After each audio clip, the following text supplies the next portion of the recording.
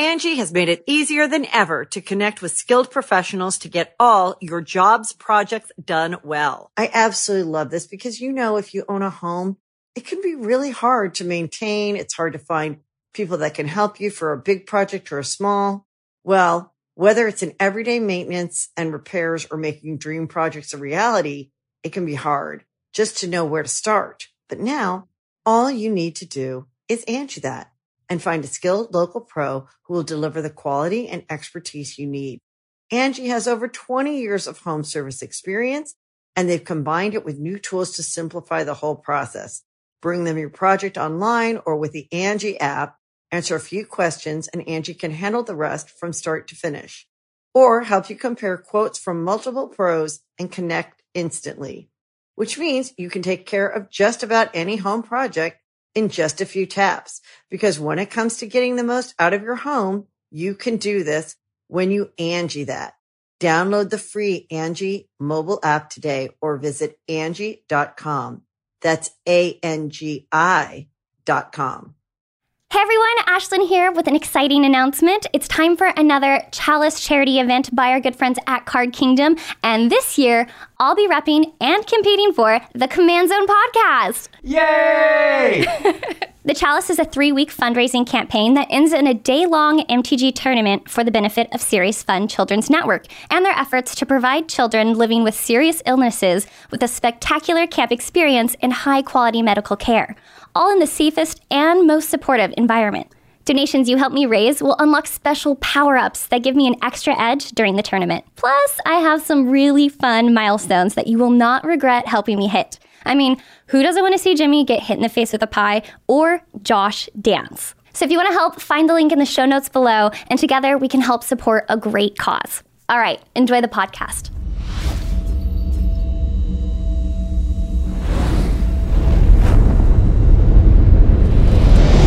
Greetings, humans. You have entered the Command Zone, your destination for all aspects of Elder Dragon Highlander.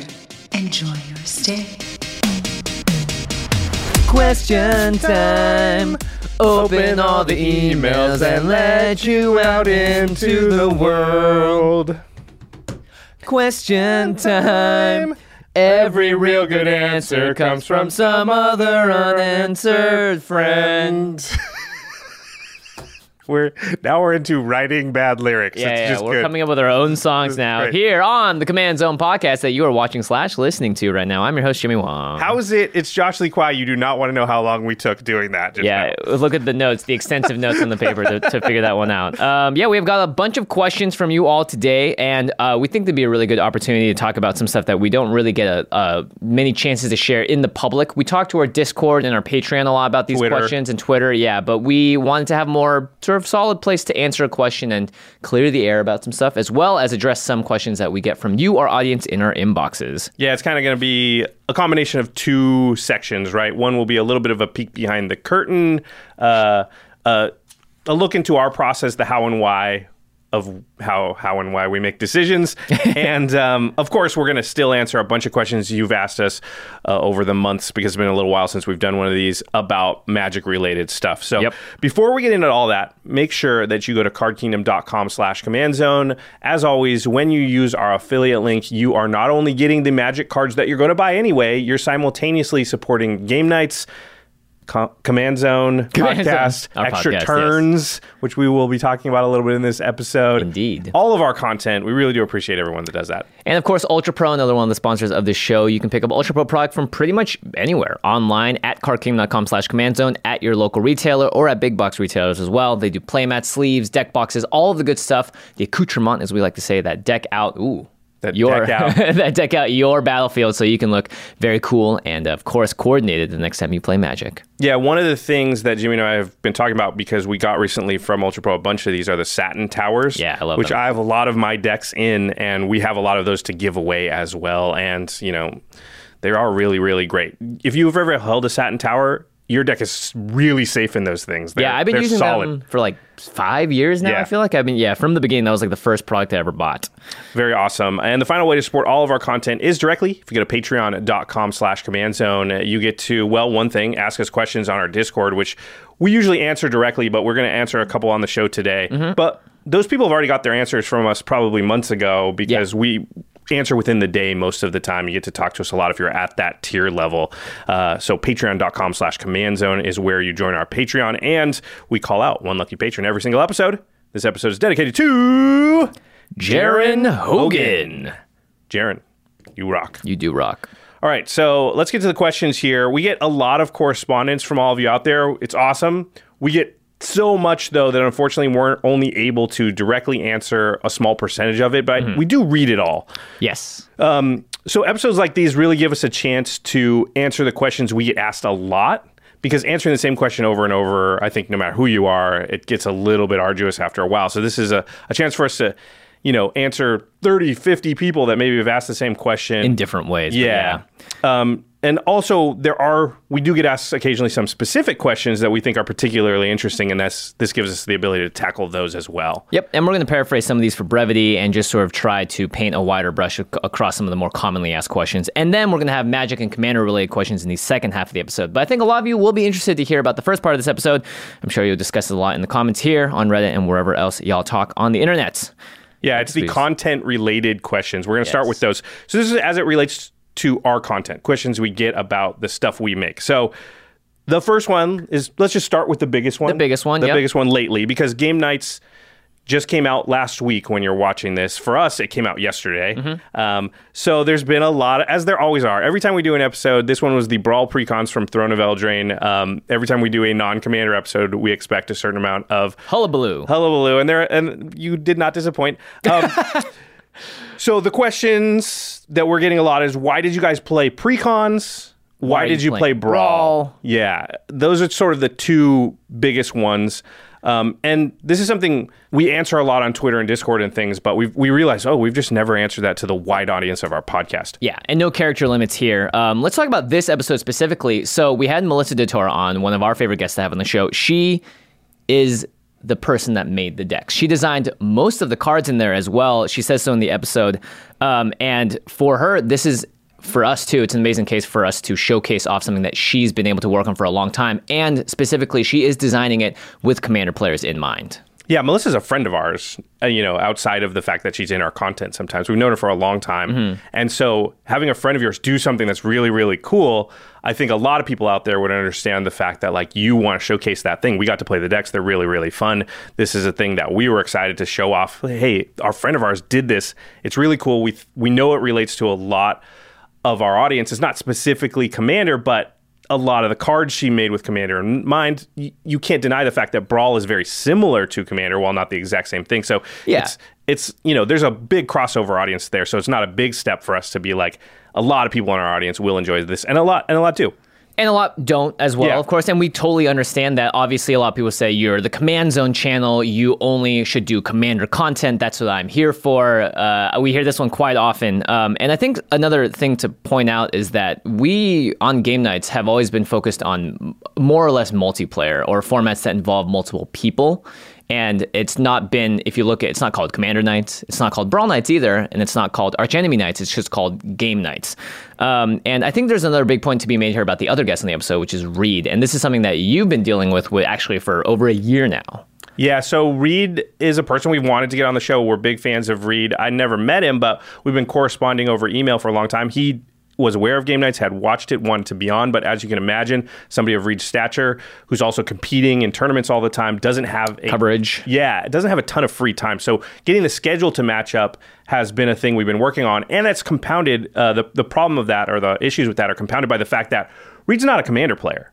Yeah. Right? He plays Modern, he plays Standard, he plays Limited. He concentrates on those formats because he needs to, because that's his job, and that's where it pays off for him in winning the tournaments and doing well. And so him playing Commander is not a thing that he does. So I think people are often saying things like, you had a professional player on, or players of that caliber. They said this when we had Ben Stark and Brian Kibler on the show as well. And that's a wasted opportunity, because you could have had them play Commander. But I think there's some misconceptions there.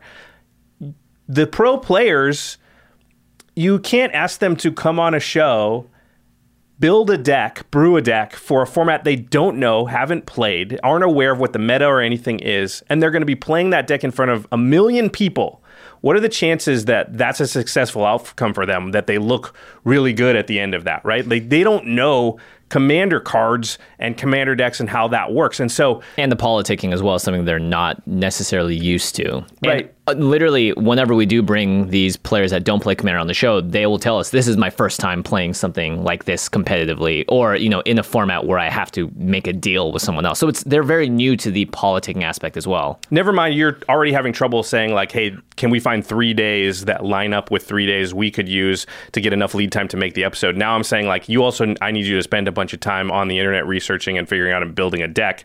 Yeah. If you've ever played Commander with pros at like an event or something, they don't know the same cards that we know because they don't play our format. So they're constantly like, Aura Shards, what is that?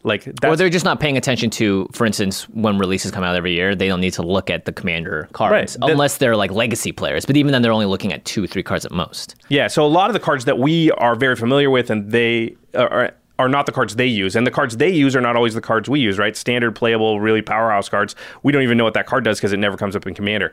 Yeah. So it's also like harder for them when they're sitting down dealing with more players and a bunch of cards that the board states in Commander get way more confusing than they're used to. And so there's all these hurdles. And one of the things that makes it easier to book guests like Reed, like Kibler, like Ben Stark, like Day 9, frankly, very busy people that like Magic but don't play Commander a ton. One of the things that makes it Ashley easier... Birch too, same thing. Yep. One of the things that makes it easier to book them as guests is to not ask them to build a deck for a format that they're not familiar with. And so saying like, hey, we're going to play Brawl, which is standard cards. You're very familiar with standard.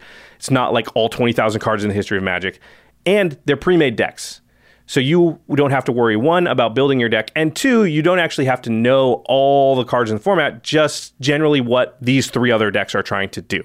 Yeah, and I think another thing that people don't realize, and I'm sure a lot of you out there is like, why don't you build the decks for them? Why don't you give them some time to practice? No, the thing is that and you can watch the behind the scenes episode on this as well, we only have time for pretty much one game to be played when we bring these people into film. We're flying them from out of state, we are putting them up in hotels, and we are lodging, food, travel, all that stuff has to be covered by us. So any extra day really does cut into both the ability for us to do the show realistically, and also like, if that one game doesn't turn out well, it's sort of all we have. And the chances of that happening, we have to mitigate against that risk every single time. And you've seen, we've had some games, let's be honest, on the show that were a little bit more duds, and that's just the way it goes. Yeah, and I won one of those because I just took a bunch of extra turns, and then people were upset about that. So, like, it's very hard to find that exact precise balance that a lot of the more vocal watchers of the show want, which is like this exact mix of a perfect Commander game with perfect guests doing perfect things. I think people don't realize, like, the normal game night's day is a 12 or 14-hour day, and there's not a lot of leeway for anything. Definitely not to shoot another game. If we needed to shoot a second game, we have to go and shoot on the next day. And when you think about that, that's another day of lodging for everybody. That's another day of paying all your crew, your cast, all of your equipment that you're renting. It's a big expense. So there's really not the chance, unfortunately, Game Night's budget is just not big enough to do another shooting day. So like Jimmy said, we're just trying to up the best percentage chance of a good game. And that doesn't even guarantee a great game every time. It just gives us a better chance at it, which is what we need. Yeah, I've been working in the film industry for 9 years. Josh has been in it for 14, 15 almost or so. 20. And I think something that a lot of people don't understand generally is what it actually costs to produce something. Now, when we first started this show, when we had literally $0 and no patrons, no support, it was just in my apartment, and just buying the cameras to get the show going for the first time was about $12,000 just out of my own pocket. And I have not ever asked for that money back because it's an investment. I own the camera, so I don't need to have someone pay back for them. But that's just one part of like the many, many different parts about this show that I think a lot of people, it's very hard to understand. Like, here is the dollar amount and this is why it costs that much. A lot of people will be like, why can't you just hand it off to an editor to do this? Why can't you do X, Y, and Z? And it's very, very easy from someone that isn't in the industry to look at something and say, this should be easy to do X, Y, and Z. But there are a lot of factors I think people don't take into account. Like Josh said, we have a sound person, a camera person, a judge, and also like a behind the scenes person. And we have graphics editors. We have full-time editors here working day and night to really finish these episodes on time. And every single minute that you're spending that's not being productive. It is akin to taking dollar bills and lighting them on fire. And we also have insurance, and we have lots and lots of other parts of it that I think people don't see the unknown cost. So when it comes down to playing the game and making sure that episode is as good as it could be and giving us the best percentage chance on the dice roll of it being a good game, we have to mitigate for things like, one, we don't want to ask someone like Reed to build a commander deck, go to the table and get smoked. Yeah, or everyone out there will get really mad if he just EDH wrecks the most powerful combo deck and smokes everybody else on turn 4 as well, which is another thing that, like, he's a pro. He's probably going to build a really strong deck. He doesn't, the social contract doesn't matter as much to the pros. And so there's downsides of him brewing his own deck too. How do you teach somebody who's never played Commander the nuances on their first playthrough of building a 7.5 deck on the power scale? It's just way easier and better for us to use the opportunities when we're not playing Commander, which we only do a couple times a year, maybe 2 or 3 episodes a year. That's our chance to bring in those people. And that's one of the reasons we like to do those types of episodes, the Brawl episodes, the pre-con episodes. Also, there's a bunch of other factors. One thing I wanted to bring up is Brawl decks were on Arena recently. Mm-hmm. There's a lot of people out there who got to play those decks in a 1v1 format who don't normally watch our content or watch Commander content, and they might be drawn to watch this episode of Game Nights because that's something they know, they've dipped their toe in the water. And what better thing could we be doing for the Commander format than recruiting a whole bunch of new players? And what's a great way to get people interested in Commander? Oh, they watch this Game Nights episode and they go, wow, Game Nights is pretty cool. I'm going to watch some of their other episodes. Wow, Commander seems really fun. I'm going to try Commander. We hear from people all the time when we go to events that, like, I was a Modern player, but I watched Game Nights and it looked fun, and now I'm a Commander player. Yeah, and I think I was browsing through comments on Reddit. I tend to try and read all the comments in amalgamation. Yeah, it's always dangerous, but I've been internet content and I guess comment veteran for many years now. I try to get an amalgamation of what the general opinion and consensus is, and certain platforms would be more vocal in negative than positive usually. Like YouTube is, if it's negative, it'll skew very negative, and the positive comments sort of get buried in it.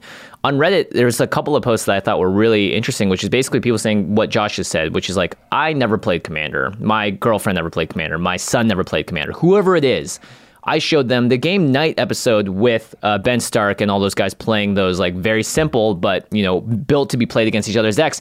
And they were able to really enjoy it because they could watch it the whole way through, and that got them interested into Magic in the first place. We understand that we are called the Command Zone Podcast, and it's the Command Zone Podcast, but Game Nights is something that we've always wanted to be a vehicle for bringing new players into the game. What I wanted to say was, I get it a little more. I understand that people are upset, right? It feels like maybe you clicked over to a basketball game and what they're actually playing is hockey, and I understand that that's frustrating for a lot of people out there. But there are, the only thing that makes me upset or annoys me is when it's accusatory towards us. I get it. If it's like, listen, I didn't want to watch Brawl because I don't play Brawl and I like Commander. But then they start accusing us of crazy things, which is like, you're only doing this because Wizard wants you to, it's a big commercial for whatever. And we're making decisions for a lot of reasons. And those reasons mostly have to do with what's best for our channel, what we think the audience is going to enjoy. A lot of the decisions are honestly made like what's best for the Commander as a format. And I think us being open-armed towards other formats and welcoming to people that are coming from other aspects of Magic is really good for the Commander format. I mean, it's become the biggest format in the last 2 or 3 years, and I think we've been a part of that. Maybe not the biggest part. We obviously chose Commander because we love it, and that is probably going to translate to other people, but I think we've helped show people why Commander is great. And if all we did ever was play Commander and talk about only Commander, I don't think we would have opened as many doors as if we sometimes peek out.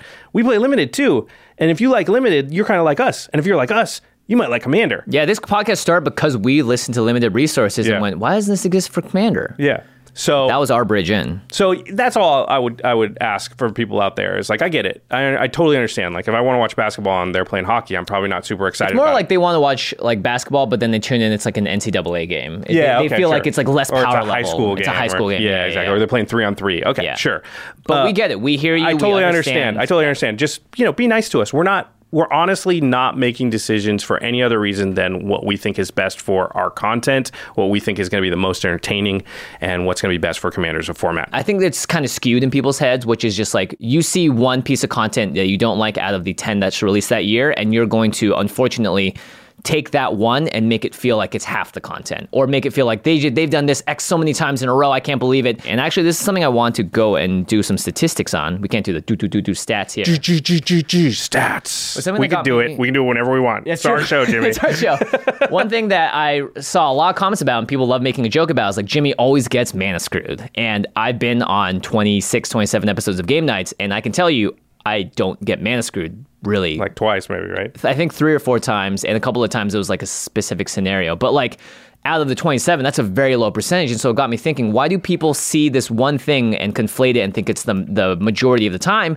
Is because we do have often a skewed view of how things work, because it's hard for us to see it holistically and as a whole. So let's go back in time to 2017.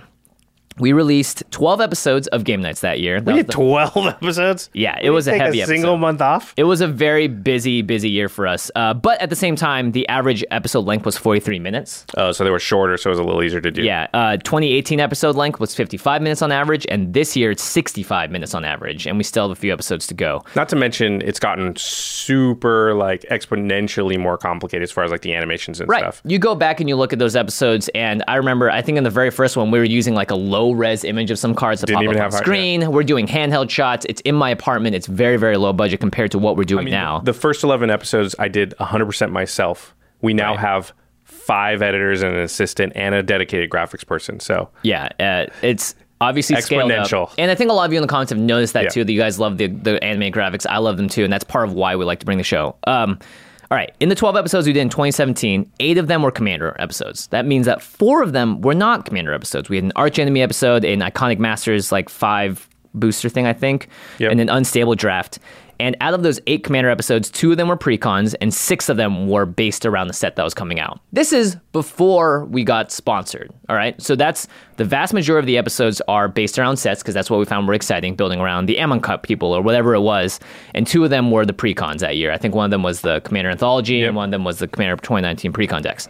Moving into 2018, we started to become sponsored, and we had 9 episodes total that year. 6 of them were Commander, and one of them was a precon.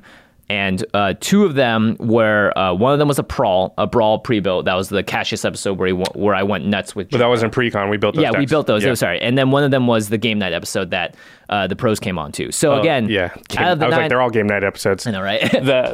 This box back here is out of those 9 episodes, 7 of them were Commander, and 5 of them were dedicated to a certain set. All right, so that's almost the identical percentage of what we did the first year. And this year we've had 8 episodes, 6 Commander episodes, one of them were the precons, and we've had 2 Brawl episodes, which is 1 more than we've had in the prior years, and one of them was just the precons, which you just saw this year.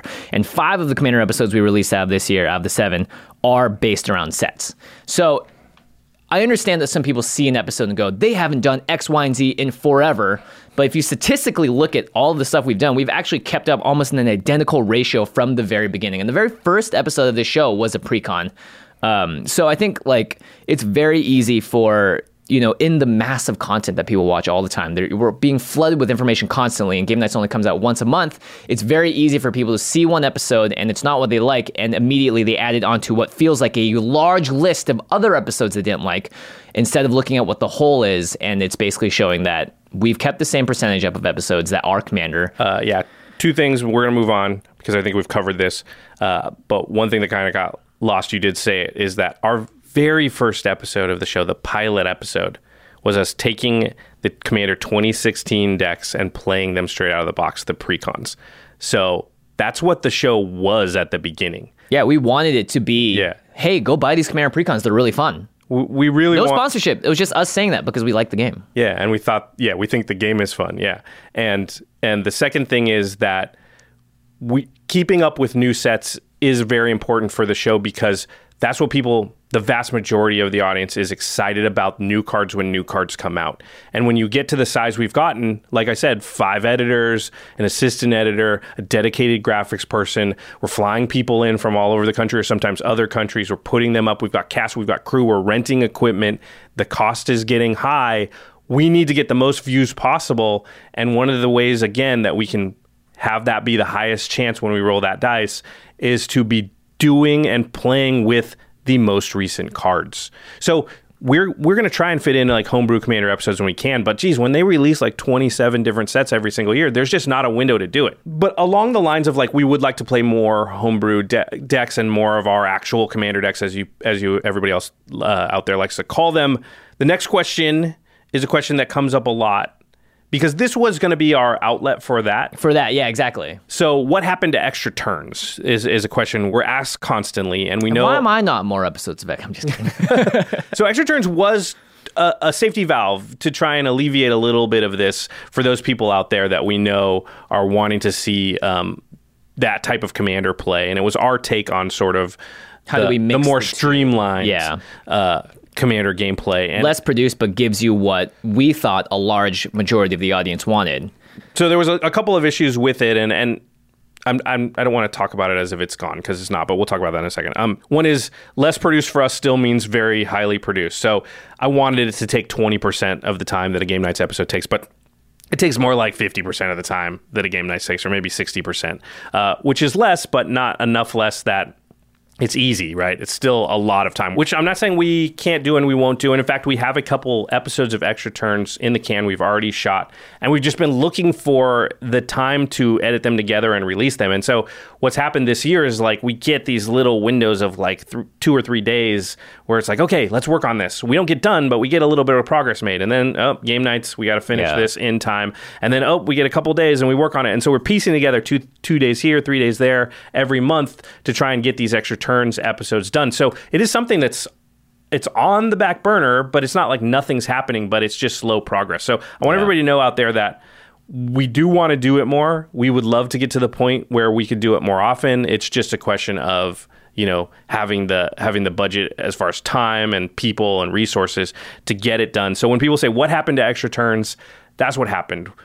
Game Nights takes up so much of our time. There's just not a lot extra. Yeah. And when we do have extra time, we're actually putting it towards Extra Turns. It's just that you need a lot of that to pile up before an episode actually comes out. Yeah, and I think, again, a couple of points there, too. Like, there is so much Magic stuff happening that it definitely takes away from our time, because, like, we want to stay topical. I mean, like, what kind of channel will we be if we just talked about things from the past and wasn't welcoming for new players into what is now the fastest growing format in Magic? And also, we're going to be looking for more opportunities to do Extra Turns in the future and involve you as much as possible. And that's something that we want to think about, and you'll probably hear more about from us in the future as well. Yeah, that's a good tease, right? We're trying to think of ways to make more Extra Turns, and there are maybe some levers we can pull and knobs we can turn to maybe make that more reasonable, more realistic for us to do some. And we'll be hopefully talking to you about that more in the future. All right, we're going to get off of this particular topic. Extra Turns, though, that's exciting. We're going to try and do more somehow. Yes, just pay attention to the channel. Yeah. We're going to have some exciting announcements soon about how I think we can make that happen. Okay. The next question is a very much more simpler one, which is a lot of people, I think we've had a lot of new listeners come to us, new audience members, and are asking because they see these playmats at the beginning of the Game Nights episodes, and sometimes we use them like on this episode on the podcast. It's our playmats. Yeah, I've got the Last Stand playmat. Jimmy has the Aftermath playmat. Yeah. And we get asked a lot these days where you can find them and how you can get them. And the answer is that you can't. I'm sorry. They were limited time only, and that's the way we run our merchandise generally. Is we run like a Kickstarter campaign that's only going to go for 30 days. And the reason we do this is because we're not a merchandise company, and so we don't want to fall into the pitfall of like having a bunch of inventory that we don't know if we're going to sell. We don't know where we're going to store it.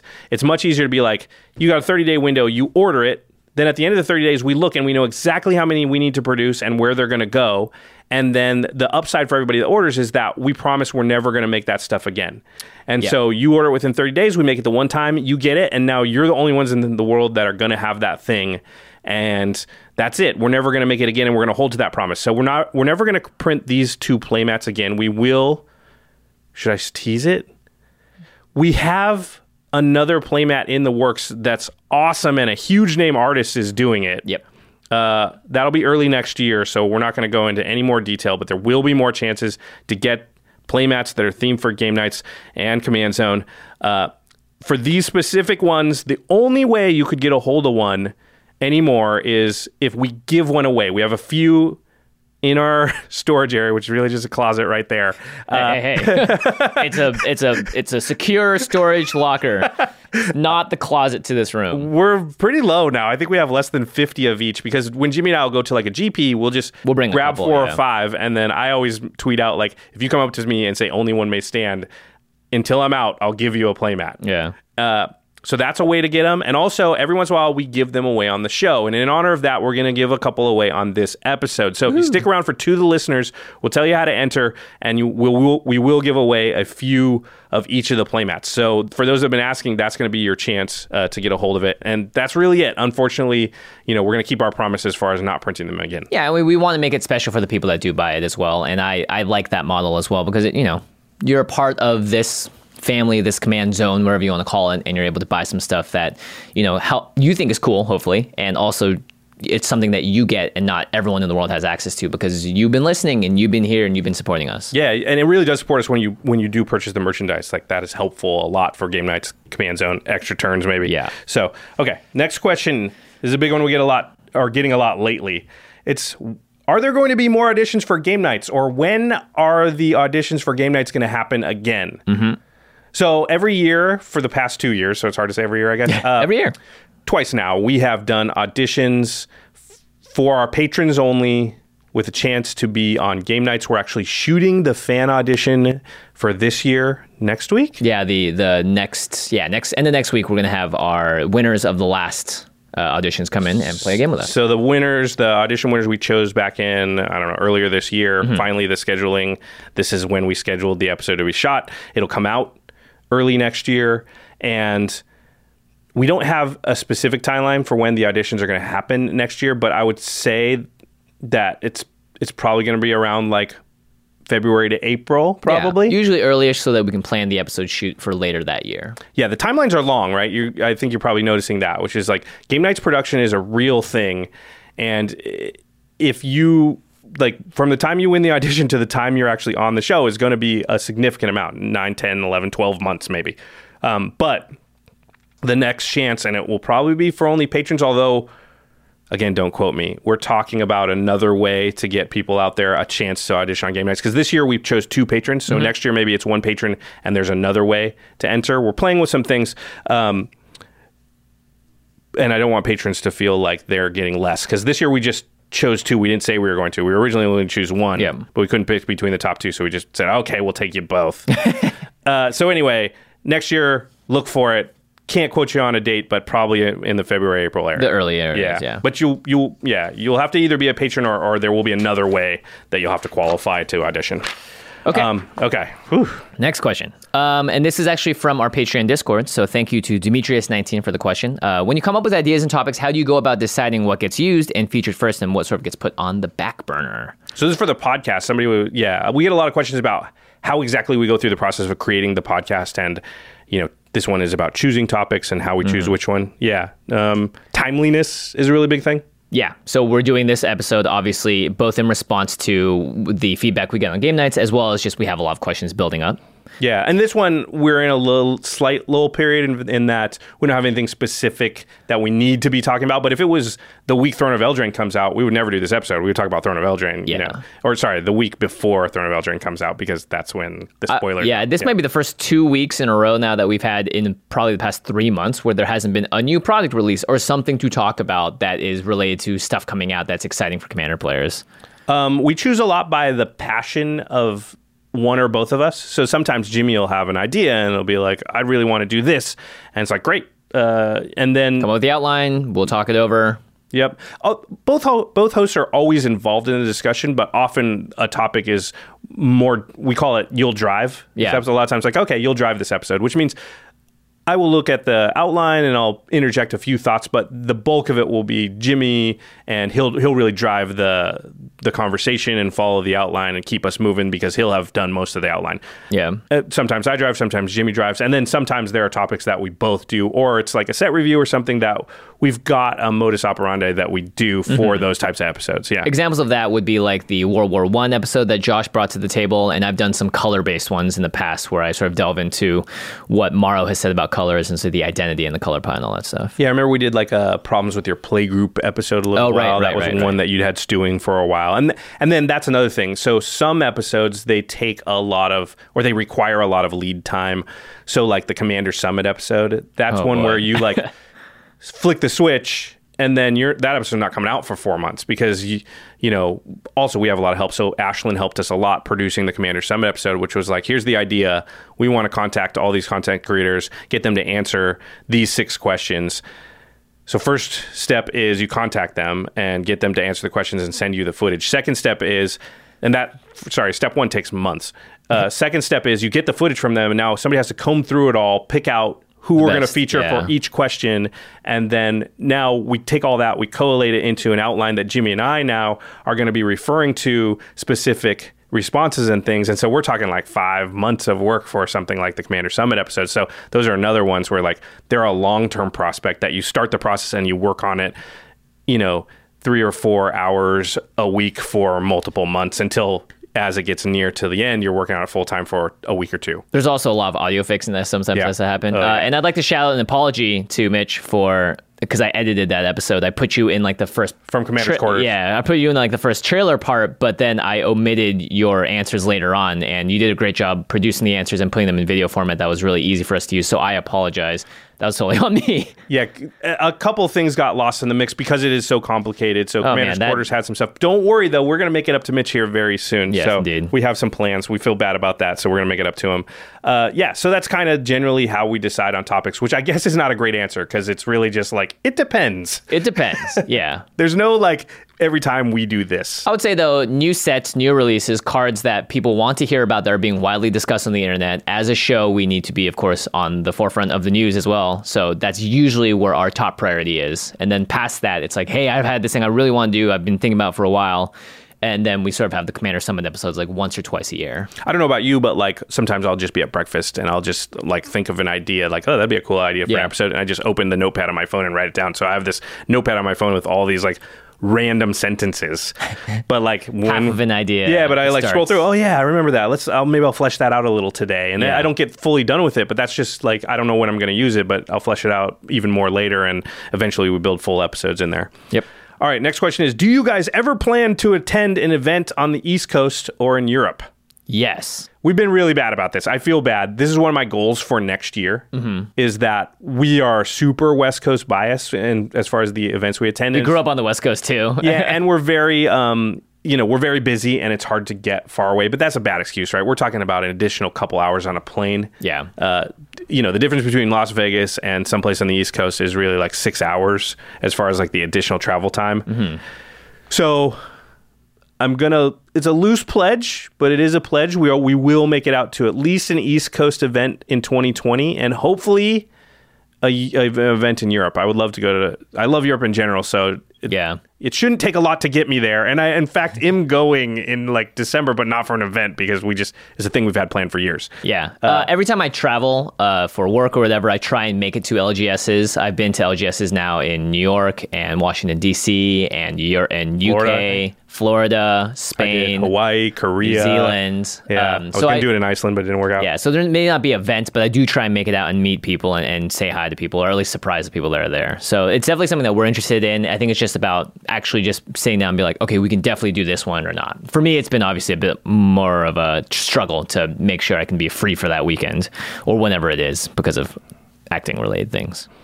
All right. That's going to do it for our content-related questions. That was a little bit longer than we thought. We're going to come back and talk about magic-related stuff that you've been asking us. But before we get into it, we're going to take a quick break and hear a message from our sponsors. All right, friends, it's time to talk about something very serious for this week's sponsors. Uh-oh. Underwear. That's right. That stuff we wear around, ye old private parts. And, shockingly, for how important those parts are, our underwear is often underserved. This is how we're going to promote MeUndies? Honestly, when we got the sponsorship deal, I was super stoked. This is luxury stuff, all right? It's honestly the most comfortable underwear I've ever worn, and you just don't really know why it's so good until you get that feeling of putting it on, Josh. It's like... Yeah, I don't know if we should really be describing that exact feeling on our show right now. You're right.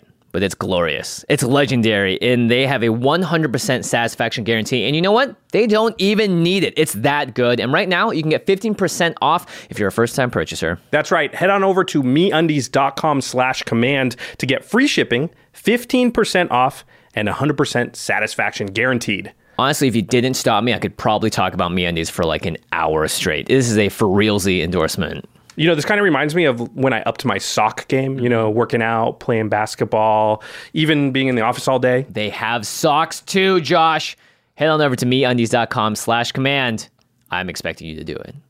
Angie has made it easier than ever to connect with skilled professionals to get all your jobs projects done well. I absolutely love this because, you know, if you own a home, it can be really hard to maintain. It's hard to find people that can help you for a big project or a small. Well, whether it's in everyday maintenance and repairs or making dream projects a reality, it can be hard just to know where to start. But now, all you need to do is Angie that and find a skilled local pro who will deliver the quality and expertise you need. Angie has over 20 years of home service experience, and they've combined it with new tools to simplify the whole process. Bring them your project online or with the Angie app. Answer a few questions, and Angie can handle the rest from start to finish. Or help you compare quotes from multiple pros and connect instantly. Which means you can take care of just about any home project in just a few taps. Because when it comes to getting the most out of your home, you can do this when you Angie that. Download the free Angie mobile app today or visit Angie.com. That's ANGI.com. All right, we are done with the content-based questions. I have ranted for far long enough. I think I went on like a 4-minute rant there in the middle. Let's talk about some Magic the Gathering related questions because we are a Magic the Gathering channel. That's right. If you're still here, or maybe just skipped ahead to this part. There's no way. Everyone wants to hear the first half of this episode. They want to hear now people are exiting out. You shouldn't though, because you could win a playmat if you stick around. That's Don't true. Skip to the end though, because we have some great answers coming up. There are some cool questions in here. So we're going to start with one that we get a lot. And I noticed that it comes for whatever reason in a certain time of year. So like August, September, we get this question a lot. It's some form of, I have a new Magic channel or I want to start making content. How do I go about it? This is too big of a question to answer on this episode, but I did want to bring it up because we've been getting asked it a lot. Like, I don't know, once a day, it seems like somebody asks about some tweets or DMs. Yeah. Yeah. And so this is great. A lot of you want to make content. You're interested in making content. You're coming to us, which means you respect our content. That is very humbling to us. And that's really awesome. And so the thing I'm going to say here is, we've been talking, and we did an episode a long time ago. You can look it up. The episode is badly titled for this question. Yeah. But it answers it in many different ways. So if you type into the YouTube search bar Command Zone, and then the episode title is How Many Infinite Combos is Too Many? I know. Sorry. And then go to about 34 minutes into that video. Dang. I just have this unlocked because I get asked so much that I have a copy and paste out of my notepad to answer this question that gets asked so much. 34 minutes into that video, we answer a bunch of questions about content creation. However, one of the things Jimmy and I are kicking around, I think we're going to do at some point, is a video dedicated to answering content creator related questions that actually is labeled as such and sits on our channel forever, so we can point people towards that, so it's easier to find. So yeah, I would also point you towards the episode we did with Rob. I forget the name. Oh yeah, it's called The Creative Process. The Creative Process, yeah, and that details our journey into Los Angeles from a couple of years back. Josh's origin stories. Josh's amazing artist friend is painting live behind this, and we talked to him a little bit about what it means to create for him, and I think that can also give you a lot of inspiration about how to take your journey. It's our probably least watched episode, which is crazy. And probably one of my favorite episodes we've ever done. Rob is a painter who had a piece in the Louvre that year that we were painting. He's a world-class painter. He's also phenomenally talented in that he paints with both hands. Yeah. He'll be working on 2 paintings at the same time with both hands. He's totally ambidextrous. And watching him sort of zone out, listen to music, and just go wild painting, he just trances out kind of. It's nuts. Flow state. Just that. You could mute it, not listen to Jimmy and I, just watch Rob paint, and it's like, I don't know. It's just like watching the perfect flight of a bird or a cheetah in motion. Like Rob is a person that was put on the planet to do a certain thing, and you don't get to watch that very often. So the Command Zone creative process, it'll pop right up. I've changed that thumbnall like 3 times to try and get more views. Yeah, because I'm like, why are people watching this? It's so great. Yeah, I get it. It's you wanted a basketball game and it was hockey.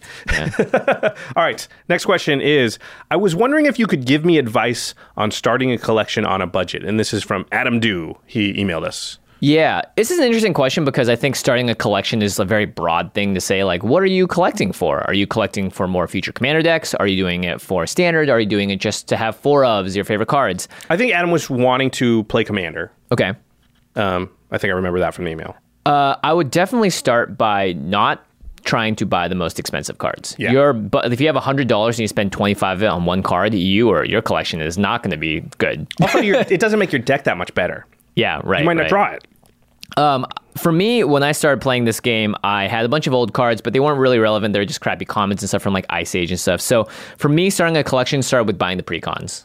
It's a great way to get a few of every single thing that's very important. If you're able to buy all of the precons, then all of a sudden you have 4 Soul Rings, 4 Command Towers, 4 Arcane Signets, whatever it is. So I think that's a really strong way to start, and then put them into binders, sort them by color or however you want, the cards that you're not using, and then you're going to have a nice little base there to start, and it's going to be, I think, your best bang for your buck if you want to very easily buy the cards that you want. And you get to play immediately. There are other ways maybe you buy collections, but you can't build a deck out of, a couple of good cards. Mm-hmm. So Precon is like playable with a little bit of upgrades. It'll be actually pretty good. And then you can sort of start to build out from there.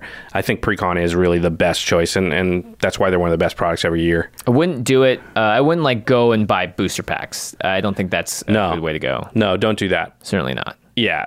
Singles are going to be your best at a certain point. I mean, there's you can go on eBay and buy a box of 1,000 commons or uncommons. I wouldn't do that either. Nah. Just the average amount of cards you're going to get out of any given 1,000 card, you might grab have bag box. 50 that are good. If you're lucky. Yeah. Yeah. I would say it'd be more close to single digits. Yeah. Yeah. So Precon, and then you can start to, maybe another Precon. I would go up to 4 or 5 precons before I would start maybe cherry picking specific cards. Yeah. There's also the Commander anthologies that were released in the past. I don't know where those are at now, but that's another way to get a lot of cards. They're expensive. We have old dual decks as well. If you're looking for specific color combinations, just look around and try and find the ones that you go, wow, I want 90% of the cards in here or 80% of the cards, and those are going to be a better buy than most other things.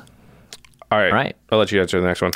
How do you feel about gold bordered cards? This comes from Adam Lassiter over email. Gold bordered cards were created by Wizards of the Coast. They were in these things called championship decks, world championship decks. And on the back of them, they don't look like a normal Magic card. They have the world championship on there, the year it was played. And they're sort of hey, here was the best deck that year from this player.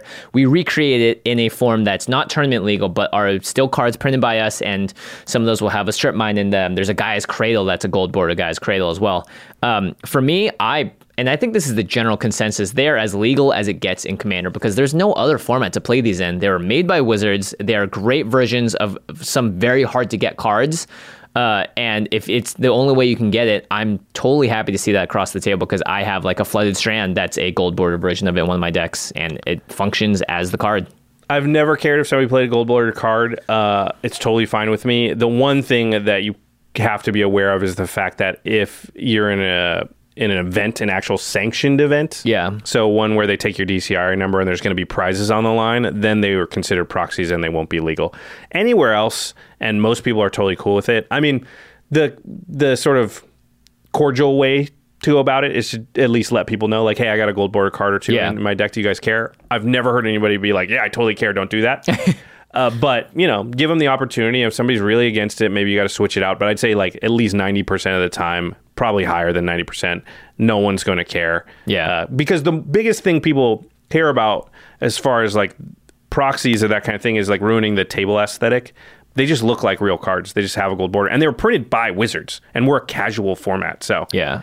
Just also make sure you don't have sleeves that can be seen through in the back, because the backs of the cards are a darker color, and in certain sleeves you can see it on the some back. of them are square and not rounded, right? Those are the collector's edition cards. That's a way that a lot of people can collect Power 9 for their cubes, is because that was another alternate printing of them. Yeah, and when you get down to it, four friends sitting down and playing a game of Commander is not that different than playing Cube, right? Like, there's no prizes on the line. You're just playing for the love of Magic, and so I don't think most people are really going to care about a gold border card. But be nice. Just I let hope them you know. don't. I hope you don't care. If you're the person that cares, you got to question why you care, I suppose. Yeah. Yeah. And it's not like there are gold border cards for every single card in Magic. I could see if my entire deck was gold border and it was like, okay, all right, sure. But it's like Guy's Cradle, 2 or 3 like a strip mine. It's like not significant of an impact. And some of them are significant as far as like the Guy's Cradle is not free. Yeah, it's not free. It's still expensive because people do use it. Yeah. Yeah, it's still like a sort of feast and famine price, right? Like it's not, not cheap. I don't know what the price is at yet, but that makes sense. Okay. Question number 11. Of all the decks you've built and played on game nights, which is your favorite and why? This comes from Jason S., also over email. I think it's got to be my Neheb deck that I played on I built it for the throwback, the episode. Yeah, I still play it a lot. I've given it to friends to play, and they love playing it as well. I actually just ordered a lot of the new cards to put into it. So yeah, I think that deck is by far my favorite. You built it for the nostalgia episode, and it turns out it connected with you. Because it's nostalgic. Yeah, and you were like, sweet. Yeah, it's a burn deck. Yeah. I mean, I have a couple. Vile Smasher Thrasios I built for an episode, and it turned out that I liked it. Did I build it for an episode? Oh, I might have just built that one to test out the chaos factor. I think you played it on a extra turns, though, right? Yeah, I've played it on an episode, but I didn't build that for game nights. Okay, the one I built for game nights that I still have around and play quite a bit, I think, is my Hapatra deck. Oh, nice. Which is a lot of fun, yeah. Shadowborn Apostles, I think, is the one people mostly associate with me, but I had that before we even made the show game nights, so that doesn't really count. But Hapatra I built for the episode, and I give that deck to people too, because you get it, right? But it has a lot of cool interactions, but it's not hard to figure out what the deck wants to do. Yeah. It's very powerful, but not like a 8 or 9 out of 10, so it can sit at a lot of tables. I like your Grenzo deck a lot too. Oh yeah, that was a fun one. That was a Mel Lee's. I stole it from Mel. I didn't build that one myself. All right, the next one is from Ruri, which is spelled differently, but thankfully they let us know how to pronounce it in the email. How do you feel about unofficial commanders like Nephilim, Chromanticore, probably the unstable ones? I think the unstable ones are the ones that people are going to probably have more of an issue with if you're like, this is my commander. The Nephilim and stuff, I would say that if you have one of the 4-color Nephilim, just have the other 4-color commander in case people have an issue with that at the table. I don't personally care too much because they're not very strong. Yeah, they're not super strong. Yeah. So it's like, okay, whatever. And like, there's so many options for the 5-color slot that Chromanticore is just like, okay. And as again, it's not super powerful. Yeah. So I'm fine with Nephilim and Chromanticore as well. But that's a really good advice, is to just have an alternate, build that deck, and just have one of the alternate 4 colors or partner pairing for the 4-color ones. Right. It's okay if somebody doesn't want you to, which is rarely going to happen. Every table I've ever been at where somebody's like, I'm going to play the Nephilim. Everyone's like, yeah, cool. Yeah, cool. Yeah, have fun. So I think most people will be cool with it, and I'm definitely never going to say, like, no, don't do that. I mean, again, if you're at a sanctioned event and there are prizes on the line, then all of a sudden it's a different story. Yeah. Okay. Next one. Yep. If you had to pick, what would you say is your favorite keyword ability in Magic the Gathering? This comes from Oreo Yo-Yo, who's a patron on our Discord. So hello, Oreo. Yo, what up? Yo, Oreo. Little known JLK trivia. My nickname when I was a waiter for a little while was Yo-Yo. Why? Because I know a lot of yo-yo tricks, so I used to do it for the kids. You have yo-yo tricks? Yo, screw game nights. I used to do it for the kids. Let's do a 20-minute yo-yo compilation. Hey man, higher tips if the kids are happy. That's great, actually. That's really funny. I just imagine the like music playing and Josh is like doing sweet yo-yo tricks. I can't do 2 hands. That's a lie. It's just this. Yeah. I haven't done it in years, so who knows what I still know how.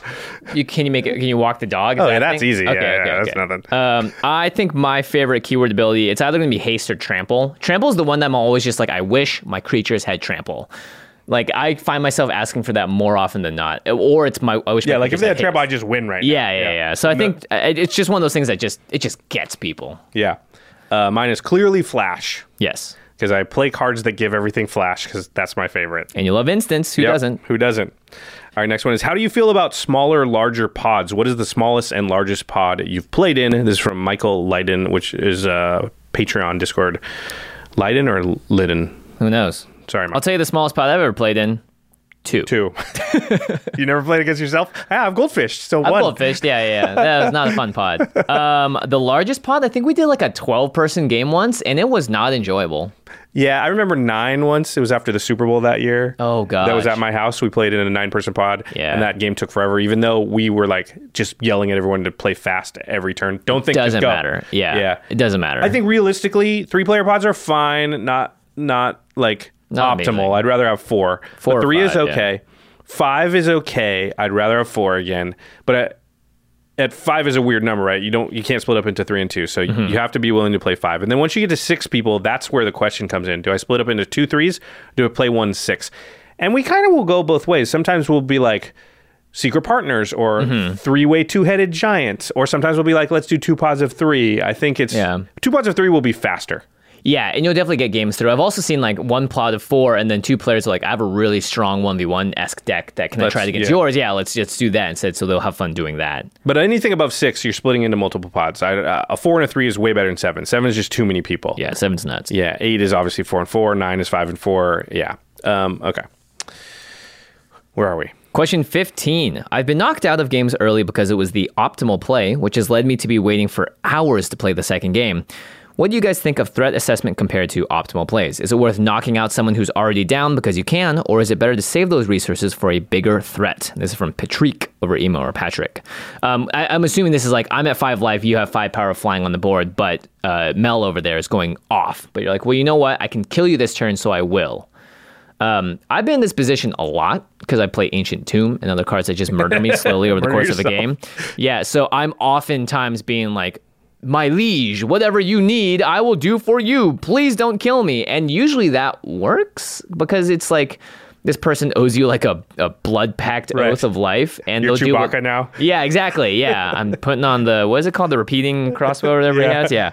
It's, I don't know. I think it's tough because I think in a deck, if you have a very powerful deck, Patrick, and it's like you could go off at any point, you kind of want to knock that person out. Like, sorry, Josh, like if you were at 2 life and I could kill you, I would just kill you. Yeah. Because I don't want to give you the chance to claw back because all of a sudden you play your Aether Flexible Reservoir and you're up to 36 life again. I don't play Aether Flexible Reservoir. See, now everyone thinks that I play that card. I know. I just complain about it. Going back to the beginning of the episode, you take one thing and then all of a sudden it's what they do all the time. Yeah, I kind of agree. In general, I'm really... My play pattern these days is more along the lines of kind of keep everybody going, keep everybody in the game, and then try and get towards the end before we start knocking people out. Rarely am I like, let's just zero in, kill this person, and they're going to have to sit there. And just do it all at once, kind of, if you can't knock them all out. Try and keep it even for most of the game until... And there's a point of the game, a lot of times we will both be like, I feel like this is the point of the game where people can start dying. Yeah, for sure. All right, this next one comes to us from Twitter, from Vizix. In my eyes, slotting in 1 or 2 cards still qualifies a precon as a precon to me. My question is, how many cards would you consider adding to a precon that it's no longer a precon?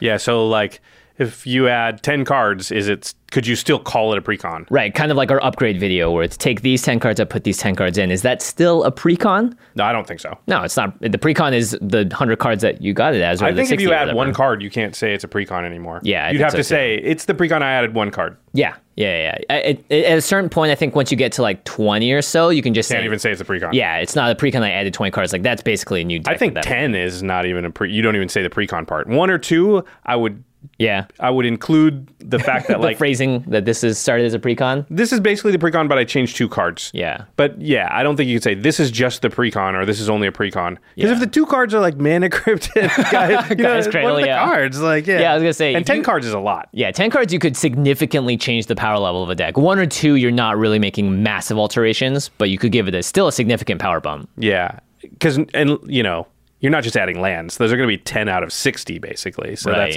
a pretty high percentage, yeah. Yeah, and the lands you add might be the Guy's Cradles of the world. Right.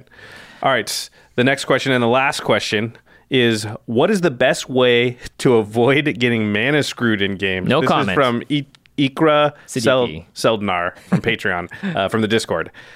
Yeah, Jimmy, I'll let you handle this since you always, quote-unquote, get mana screwed. I think I've been mana screwed twice on game nights, and you've mana screwed 3 times. So Yeah, we're that's all actually- virtually the same.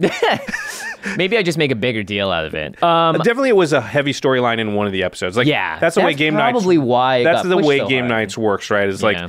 we're telling a story as we go, and we'll lean towards certain things. And for one of the episodes, like your storyline was you were mana screwed. Like that was just the way that it worked for the episode to keep the audience the most engaged. Classic Jimmy. Yeah.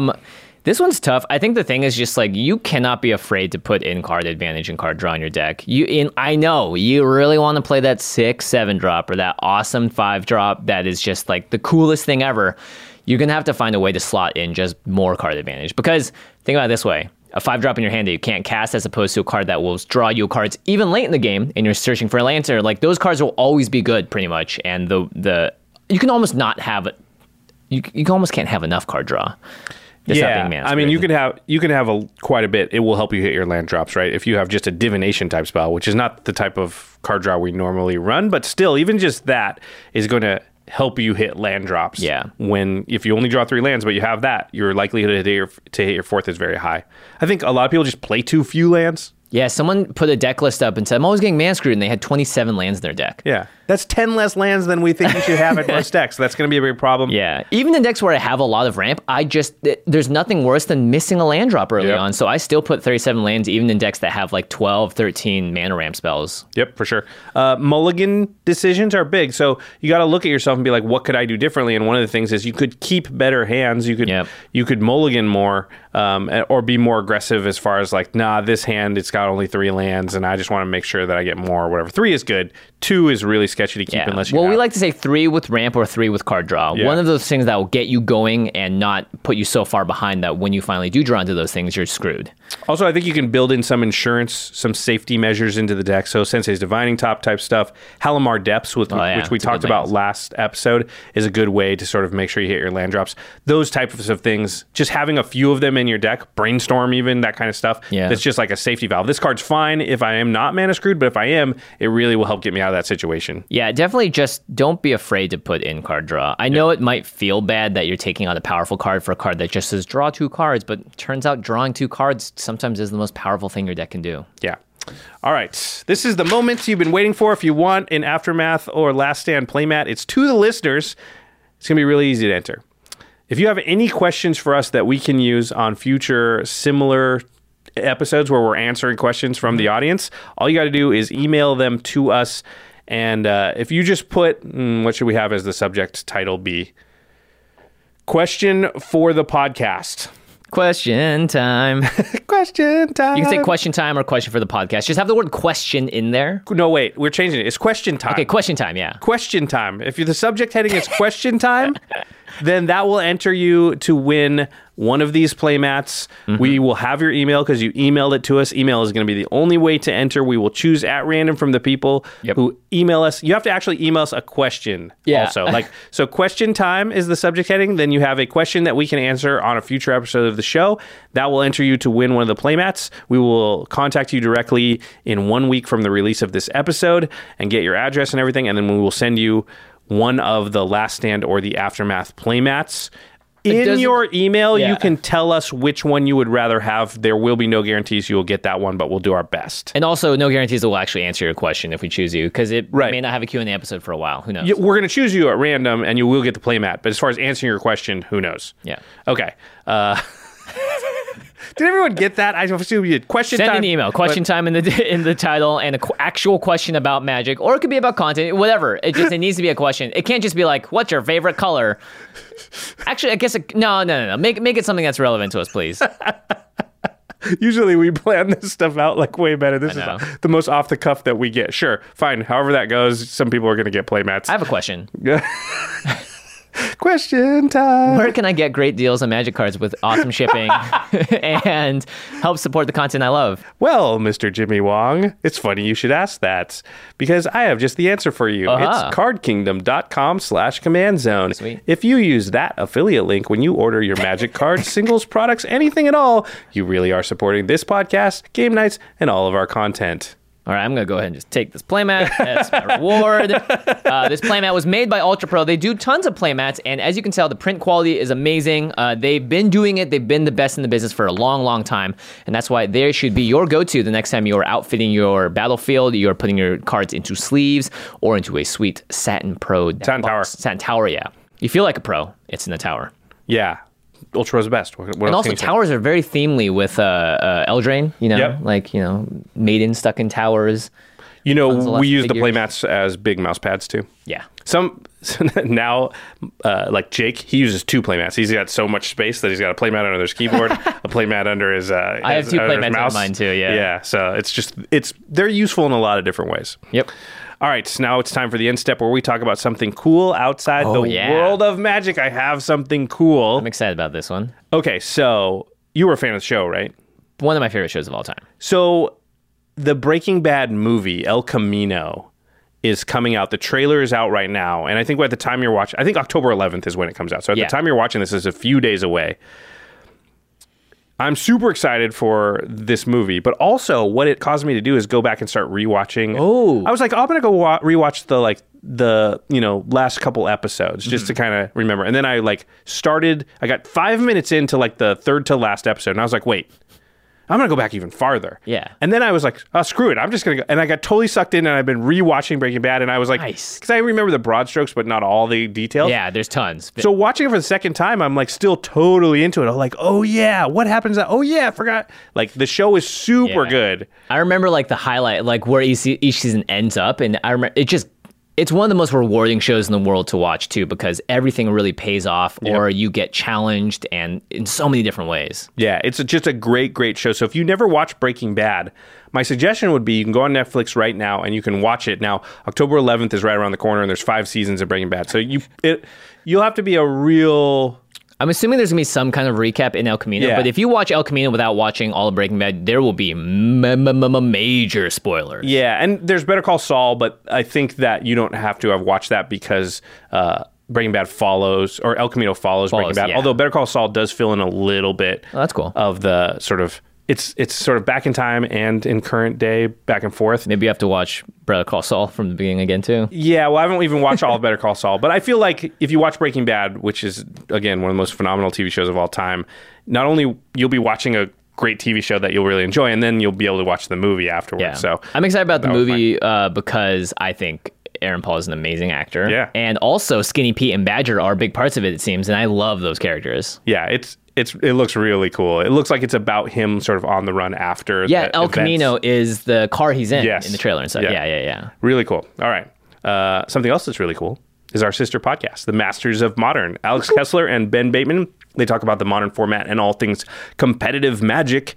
You can find them on Twitter at the MMCast. You can find them on all your podcast apps, Stitcher, iTunes. Just type in Masters of Modern and they will pop right up. Our editors for the show are Ashlyn Rose and Craig Blanchett. Everyone's favorite Give 5 for Fact or Fiction, and everyone's favorite Kozilek Eldrazi Overlord. I was told last night, because we played a little bit of Commander here at the office after everybody got off work. I went home a little bit early, but only played a couple games. And Murph told me this morning, he goes, yeah, I cast Fact or Fiction, and I let Craig choose, and guess what he did? I was like, he didn't give you all 5 cards. Yes, he did. Craig! Yes! Craig! That's my boy. Keeping traditions up. Just keep tweeting at him to stop doing that, will ya? Yeah, it's only going to make him dig in deeper. Big thanks to Jeffrey Palmer, who does the Living Card animations that live behind us on set, as well as start and end our show at youtube.com/The Command Zone Podcast. And, of course, you can find him on Twitter at LivingCardsMTG. All right, everybody. Thanks for watching. And we'll see you next time. Peace.